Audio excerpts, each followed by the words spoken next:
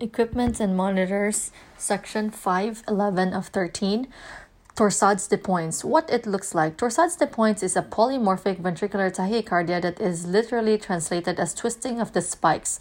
The underlying cause for this rhythm is a delay in ventricular repolarization, phase 3 of the action potential. This rhythm is usually self-limiting, however, it can deteriorate into ventricular fibrillation. What causes it? Torsades de Pointes is usually associated with a long QT interval. Mnemonic is points. Phenothiazine, other meds, intracranial bleed, no known cause, type 1 antidysrhythmics, electrolyte disturbances, syndromes.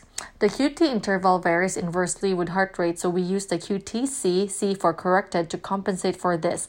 A prolonged QT interval is defined as men greater than 0.45 seconds, women greater than 0.47 seconds. Some text says 0.40 seconds. Condition that prolong the QTC, metabolic disturbances such as hypokalemia, hypocalcemia, hypomagnesemia, drugs such as methadone, droperidol. FDA requires 12-lead EKG prior to its use. Haloperidol, ondansetron, halogenated anesthetics, amiodarone, quinidine. Genetic syndrome like Timothy syndrome and Romano-Ward syndrome. And then the other things that can cause prolonged QTC is hypertrophic cardiomyopathy, subarachnoid hemorrhage, and bradycardia.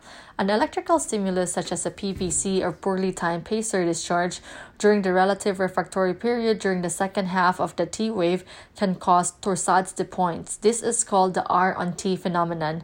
Prevention and treatment. Patients with long QT syndrome may require beta blocker prophylaxis and or ICD placement.